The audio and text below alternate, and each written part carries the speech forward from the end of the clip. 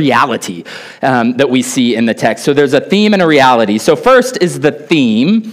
If you're taking notes, you can write this down. We're going to see as we read Nehemiah chapter 10, the theme of covenant. The theme of covenant. Now, that's probably a word that you are pretty familiar with. We think about covenant in the terms of a marriage covenant, a church membership covenant. We think about covenant as just being something associated with the Bible in general. But if somebody were to ask you, what is a covenant? Would you have a definition? Would you know how to explain it? Let me give you a definition from Derek Thomas. Just a side note, resource-wise, I got this definition from an article in the back of one of my study Bibles. If you don't have a good study Bible, that's a great resource. This one is called the Reformation Study Bible. It has great articles that are helpful along the way. And in it, it's an article on this topic. Derek Thomas writes that a covenant is a relationship between two parties involving stipulations and a clear promise of threat depending on compliance. Now, that's kind of wordy, but it's basically saying that this is a relationship that is set up and is bound by stipulations. And if those stipulations are kept, there will be blessing. If those stipulations are broken, there will be cursing or threats. So when you think about biblical covenants, what do you think of? You think of probably the old covenant, right? The new covenant. But there's so many covenants in the Bible. Just think about the big covenants that we see in the Old Testament. We have the Noahic covenant, right? In Genesis chapter 9. The Abrahamic covenant that we read about in Genesis 12 and 21 and 17. We've got the Mosaic covenant, right? That feels like the biggie to us. That is in Exodus 34. We've got the Davidic covenant in 2 Samuel 7. And of course, we have the new covenant that is promised and looked forward to in Jeremiah chapter 31, but is ultimately inaugurated at the Last Supper, where Jesus announces the new covenant in his blood. So lots of covenant, and you're going to see that brought out here in Nehemiah chapter 10. And you may or may not be familiar with the idea of covenant theology. Covenant theology, we're not going to go in depth into it. It's worth looking at if you have interest. But in short, covenant theology provides a framework, namely covenant, through which to view the entire history of redemption. So we're looking at this big story of God, the story of redemption from Genesis to Revelation, and covenant theology says, let's look at that through the lens of God's covenant with his people. And covenant theology specifically reminds us, and I think that this is the piece of it that will be particularly helpful to us today, is that all the covenants in the Bible fall under the umbrella of one primary covenant, and we can call that the covenant of grace. The covenant of grace. Why is this important? Think about this. Don't miss this.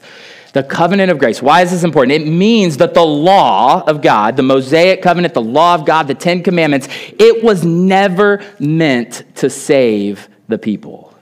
It was never meant to save Israel. Israel's salvation was secured in the same way that your salvation is secured, in the same way that mine is secured, by grace alone, through faith alone, in the one true God alone. And all the biblical covenants include one central promise. There are other stipulations bound to all the different covenants, but they all embody one specific promise for those who keep covenant. At the center, again, Derek Thomas writes, at the center of the biblical covenants lies the promise encapsulated in the statement, I will be your God and you will be my people.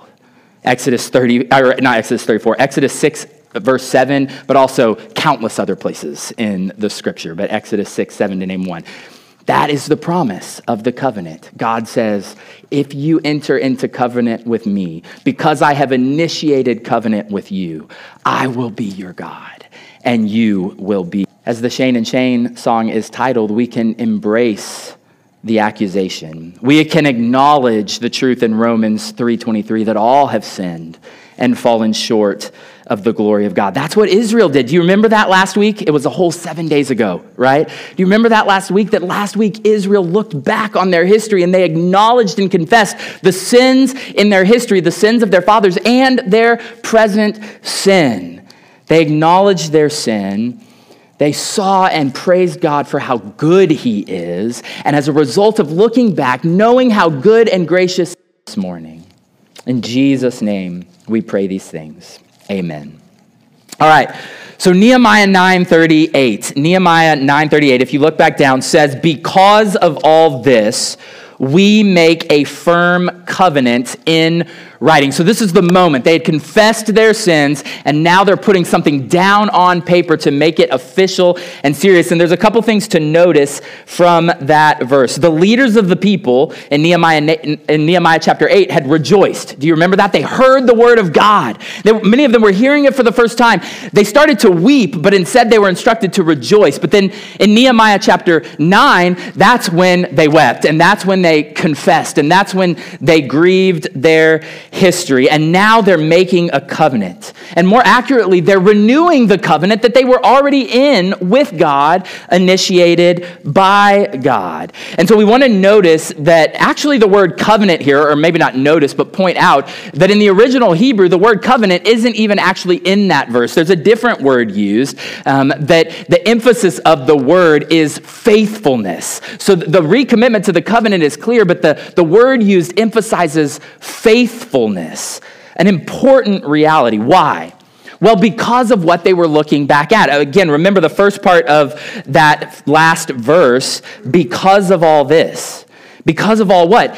Because of all of their unfaithfulness. The reason they found it so important to stand before God, representing the people, and emphasize a recommitment to faithfulness, is because of everything they had just recounted about their unfaithfulness. And remember, don't miss this. This was all in light of God's unfathomable faithfulness. Again, look back at Nehemiah 9:17. They declared and they knew historically and experientially that God was a God ready to forgive them, gracious and merciful, slow to anger and abounding in steadfast love. And he did not ever forsake them. This is huge, church. We can't miss this because this is the gospel. Amen? This is the gospel, that God chooses and saves his people by grace through faith. And in response to his grace, his people don't just feel forced to obey him, don't just feel forced to be faithful him, but choose willingly, as an act of worship, to obey him, to commit to follow him, to commit to submit to him. And all of this in both the Old and New covenants are under that covenant of grace. Everything that we talk about God and his people is all under this umbrella of God's grace to us. The people here are responding to God's word. Again, context is key here, church. You can get lost in the clunkiness of Nehemiah chapter 10, but we have to remember where we started with the reading of God's word, the confession of sin, the acknowledgement of grace, and now the decision to declare as a community that they would, in fact, obey God. So let's look at the rest of Nehemiah chapter 10. This covenant renewal. That's basically what chapter 10 is a covenant renewal. Let's look at that entire chapter basically in three parts. Part number one, we see a covenant people. We see a covenant people. In Nehemiah 10, 1 through 27, we read a list of 84 names, 84 signers on this document renewing the covenant. Now, this seems a little bit silly. They're going to God. Like, when was the last time we went before God and we wrote a document right here and we all came up here and signed it? It feels strange, but it's not strange because it's emphasizing the significance of their commitment. They don't know how to fully express how unfaithful they've been and how dedicated to faithfulness they now are. And so they do it by doing what they know how to do, writing it down and having a significant number of people in their community put their names on it. Their names meant something. And so these 84 people put their names down here. And in verse 29, it tells us what they are doing. They are entering into a curse and an oath to walk in God's law. Now again, this covenant people that we see here in chapter 10 can be divided into 5 groups. And I think it's important to notice the diversity of these groups. The first 2 names, Nehemiah and Zedekiah, are civic leaders. It tells us that Nehemiah is the governor. So they represented kind of the civilization, the society, the governmental side of things. But then we have 21 priests. 21 priests, and you have to recognize who these priests stood for. They represented families and clans of people. So they were not just putting their name on this document for themselves, but for groups of people that they represented. And then we have 17 Levites. Do you remember who the Levites are? I mean, number one, they're the people charged with stewarding the temple. And again, talking about context, it's so hard to remember the greater context, but everything about Ezra and Nehemiah has been centered on what?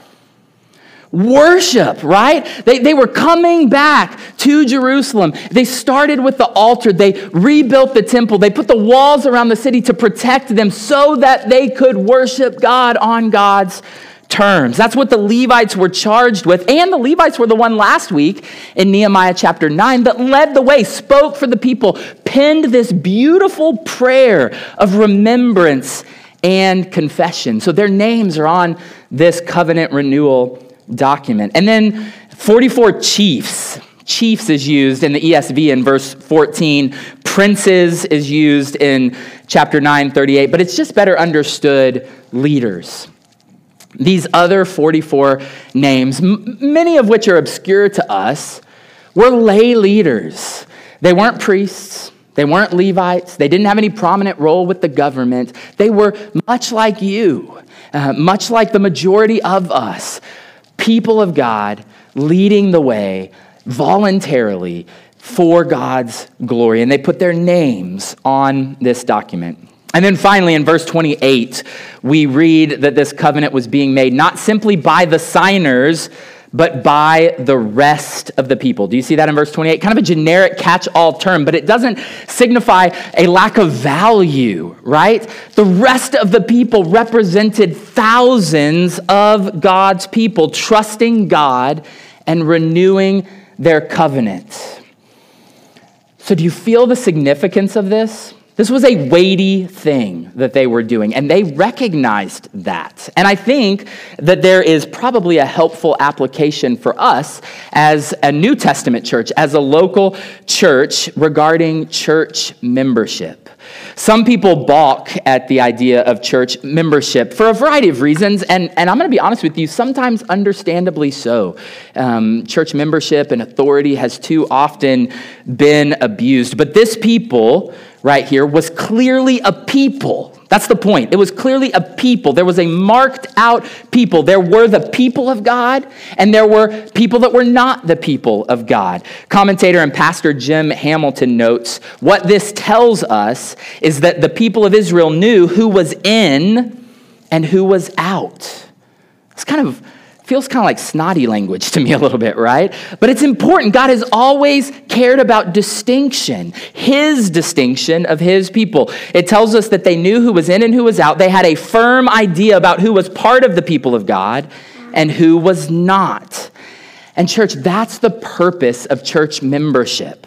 That's the purpose of biblical church membership. So my question is, are you a member of a local church? Are you a member of any local church? Are you a member of this local church? Because of course it's important, your personal relationship with Christ. It's important that you know you're a Christian. And it's important that God knows you're a Christian. But hear me loud and clear. That's not where the importance ends. It's also important that we know that you're a Christian and that you know we're Christians so that we as your leaders can know who has decided to submit themselves to this local church and to God. It's important for each one of us so that we can know who we are supposed to one another. Do you know what I mean by that? Love one another, care for one another, submit to one another, weep with one another, rejoice with one another. All these one another's we do for the people who have said, I want to be one anothered by you. And I want that for myself, and I want that for you. So important. It's also important to know who's in and who's out for the people outside the faith. Just one example of that is by declaring, I am covenanting, I'm joining with a local church. I am a Jesus follower, and I'm submitting to this church so that people who are not believers can know there's a difference, can know that the rampant heresy that's around today of universalism, that as long as I'm sincere in my approach to God or to a higher power, I'm good. Church family, your decision to declare Jesus is Lord and connect yourself to his body testifies to the world that they are in dire need of something, of a redeemer, of a savior, that they are outside of God and they can be inside of God. Amen. We want them to see the distinction, not because we're better. Lord knows we're not. We are sinners saved by grace, and they can be too. Amen. So important. So important. I went way longer on that than I meant to. Maybe that's the step you need to take today, though. Seriously, it's just, man, the longer that you're a part of a church that's following hard after God, the longer you see, or the more deeply you see the beauty of it. So I'd encourage you, if you are not a member of any church and you're not a member of this local church, man, don't feel forced or rushed, but set up an appointment with me or Pastor Stephen or one of our elders, and let's just talk biblically about what that means and how beautiful and valuable it is for you as a Christian. So important. All right, part two. Part one was the covenant people. Part two is the actual covenant renewal itself. So look back down at verse 28 of chapter 10. This is the actual covenant renewal. It says, the rest of the people, the priests, the Levites, the gatekeepers, the singers, the temple servants, and all who have separated themselves from the peoples of the lands to the law of God, their wives, their sons, their daughters, all who have knowledge and understanding, join with their brothers, their nobles, and enter into a curse and an oath to walk in God's law that was given by Moses, the servant of God, and to observe and do all the commandments of the Lord our Lord and his rules and his statutes. So how did this renewal take shape? I think there's a few things we want to notice. Number one, Israel renewed the covenant together. Do you see that massive list of people? Not just the specific names, but all the different groups of people that were listed, including everyone who has knowledge and understanding. This was not an individual endeavor. The people of God were always meant to be a people, renewing this covenant together in community. The second thing we notice is that God's promise remained in view. Remember what we said is the consistent promise of all the biblical covenants. God said, I will be with you as your God, and you will be my people. This was the motivation. This was the hope. Again, context. Remember the last couple of chapters. They remembered and recognized how unfaithful they had been and how long-suffering and merciful God had been with them. If you think about it logically, there's no other response, right, than to throw yourself on the mercy of God and say, I'm all in with you. I trust you because you've proven yourself trustworthy. I want to obey you because you've proven that your laws are for my good. They were banking on the fact that having the one true God as their God was better than anything else they could ever go after. We also see that the covenant renewal involved an oath. What is an oath? It's just a promise. Just a promise, right? Promises are significant, and we'll unpack the specifics of their promises in a moment. And make no mistake, if you noticed the last part of chapter 10, their promises were pretty specific. But the point here is to understand the weightiness of what they were doing. Israel was saying, God, we are committing to observe. So to sit under the reading and the teaching and the instruction of your word, just like we're doing here this morning, but we're not just going to sit here and do nothing with it. Observation alone is not the covenant commitment. We are also going to do all that you have instructed us in your law. Guys, that is weighty. You don't want to make that commitment flippantly. Observe and do. They were promising that to their God. And finally, they were accepting the reality of covenant cursing. Again, a word we don't use very often in church, but in the same way that the goal was God's blessing, faithfulness to the covenant equaled God's blessing, the people were acknowledging the consequence that would come if they broke covenant again, because they had seen those consequences before, the consequences being the curse of God upon them. For them and for us, this should be a terrifying, humbling, and sobering biblical reality because it's a part of God's covenant. And with this sobering piece of covenant renewal in view, I just want to pause for a moment and invite you, each of us, together to feel the seriousness of covenant renewal. God's people were committing to receive the condemnation due them for breaking the covenant. In this moment, they were so desperate for God. They were so desperate for God that they were willing to step into a covenant that they had historically broken so they could be his people, so that he would be with them as their God. I want you to really stop and think about that. Do you want God like that? Do you want God so desperately that you're willing to look at your sin and realize what it deserves, what you deserve, and then look at God's unfathomable mercy and throw yourself upon his great grace? We have to sit in that sometimes. Do you want God? Because in reality, he is our goal. He is, as John Piper says, the gospel. God is the gospel. In a little while, we are going to have the opportunity, as we do every month, on the first Sunday of the month, to renew our new covenant commitment to the Lord. And we can do that through the Lord's Supper. And when we do, I want to invite you to actually take the time that we set aside to feel the weight of your sin, to examine yourself, as Paul tells us in 1 Corinthians 11, and then remember the grace and mercy of our God. Part 1 was God's covenant people. Part 2 of chapter 10 was the covenant renewal. And part 3 is those specific covenant promises that Israel made in verses 30 through 39.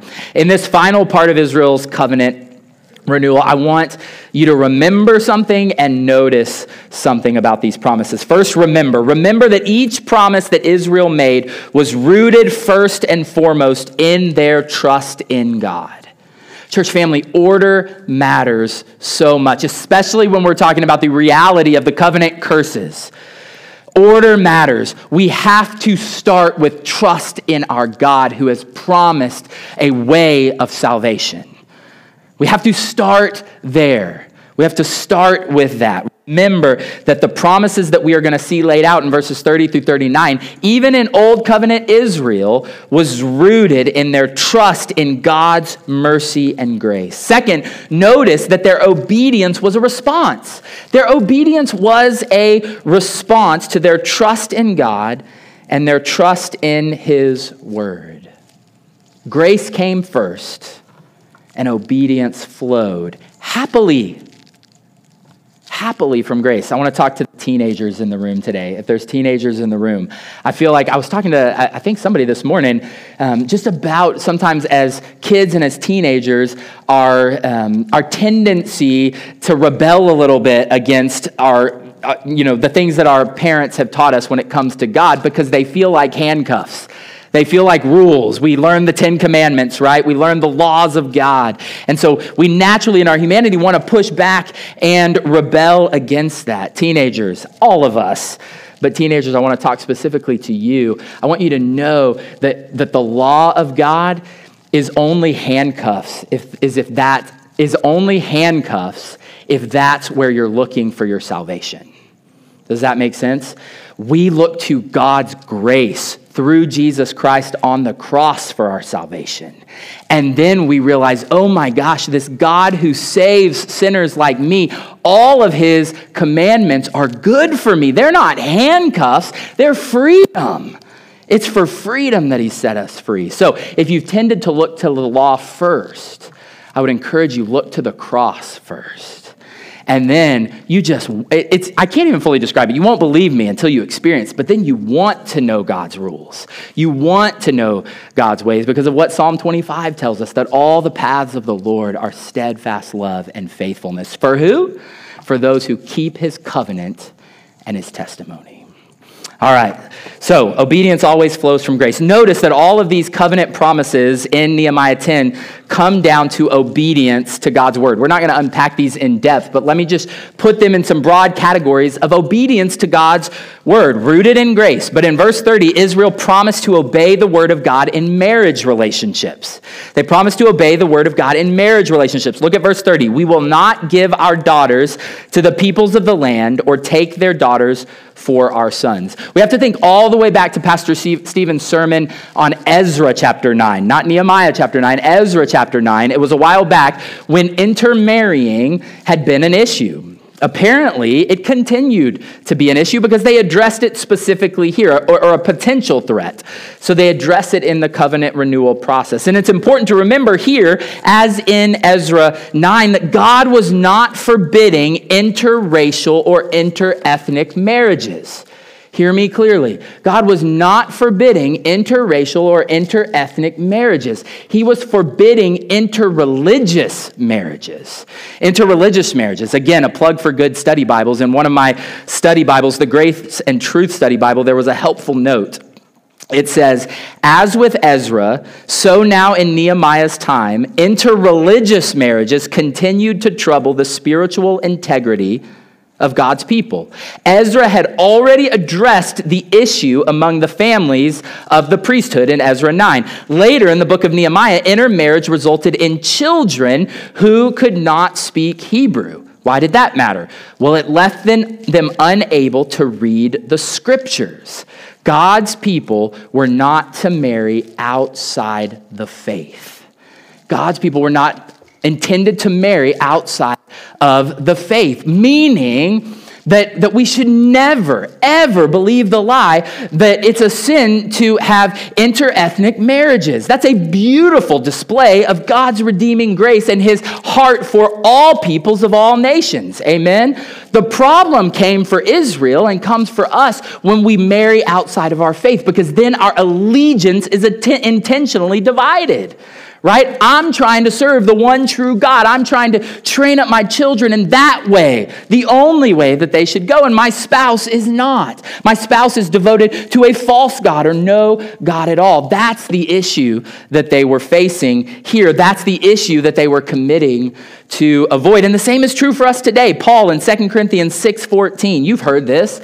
He says, don't be unequally yoked with an unbeliever. What partnership has righteousness with lawlessness? Or what fellowship has light with darkness? Unless we begin to get arrogant and act like we're better than unbelievers, let us be reminded of Nehemiah chapter 9 and the people looking back on their repeated rebellion.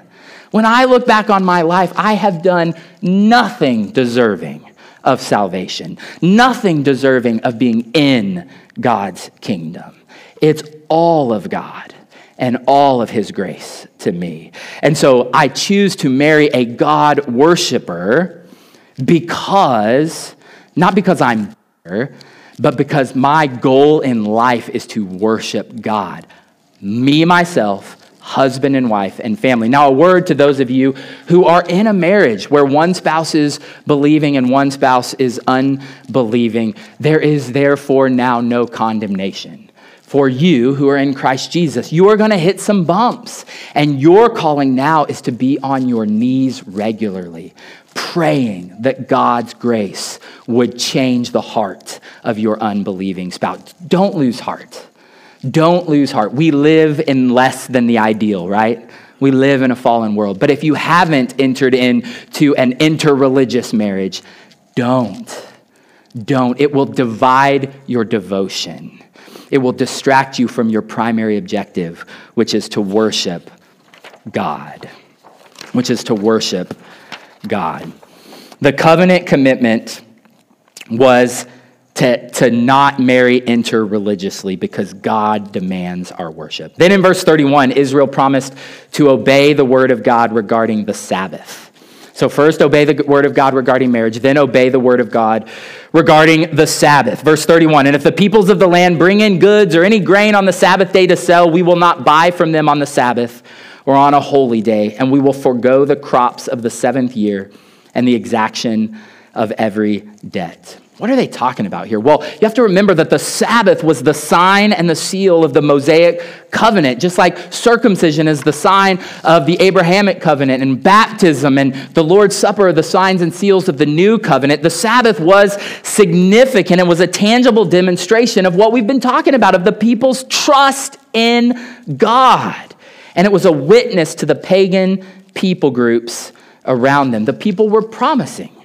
They were promising God that they would trust him by resting 1 out of every 7 days. They were promising that they would trust him by resting the land. What does that mean? Like literally, they were not going to harvest or plant or work the land 1 year out of 7. These were life and death decisions of dependence. They were saying, God, we trust you so much that we will rest because you've told us to, and we know that it's good for us. We see that also in the 50th year, the year of Jubilee, when they relieve people of the debts that they owed. This was a massive decision of dependence. So I just ask you, how are you thinking about the Sabbath? Different Christians come to different convictions, biblical convictions of how to approach the Sabbath. And I'm not going to try to convince you of a conviction today. My question just is, have you thought about it? And is your life characterized by such a trust in God that you could actually rest? You could put the phone away. You could put the laptop away. You could turn the TV off and just rest in God. And finally, in verse 39, Israel promised to obey the word of God concerning the temple. Verse 39, we will not neglect the house of our God. From creation to the Mosaic covenant to the new covenant, the priority has always been worship. And where did God ordain for Israel to worship? This is not a trick question. Where? The temple, right? In the temple. 9 times in this brief section in Nehemiah 10, we read of Israel promising to do something for the house of our God. There was great meaning and intentionality in that repetition. And how would they take care of the house of their God? It was big deal things. Just to name a few, a temple tax. They promised to give their money to make it possible to worship God on God's term. They promised to give wood or money to provide wood for the altar. Why? Because the altar was where they made the atonement sacrifice, atoning, demonstrating their faith in God to atone for their sins. They said, we are going to set aside funds and wood to make this possible. They gave the first fruits. That's a biblical term, right? The first fruits. We give our best. We give our first of what? Of everything, right? The first of our money, the first of our food, the first of our time. Here they gave their firstborn son, right? They would take their son to the temple and they would pay money to redeem him back. A beautiful picture of God's redeeming love, but a sacrifice nonetheless. They also supported the priests financially. They made it possible for the priest of God to do the work of God in the temple of God for the worship of God. So how are we stewarding the house of our God? How are we stewarding the house of our God? Keep in mind, the house of our God is no longer the temple, right? The house of our God is not the Liberty Theater, although we want to steward it well. What is the house of our God? You, right? The New Testament tells us that you are God's temple. We collectively are God's temple. Why? Because the Holy Spirit of the living God abides in us if we have put our trust in God. So are we offering ourselves to God? Are we offering our time, our money, our gifts, our talents to the people of God? I think of the book of Acts. Are we living with everything in common? What's mine is yours if you need it. What's yours is mine if I need it. I will say by way of encouragement, I've only been here 5 months, so small sample size. But the sample size that I've seen is that our church does that well. Not perfect, but well. I've seen an understanding in this congregation of what it means to steward God's temple, God's church, God's body, God's people. And when we do that, not only does it bring glory to God and benefit to the body, but it serves as a testimony to a watching world who so desperately needs to be in, not this church, in God's kingdom. Amen?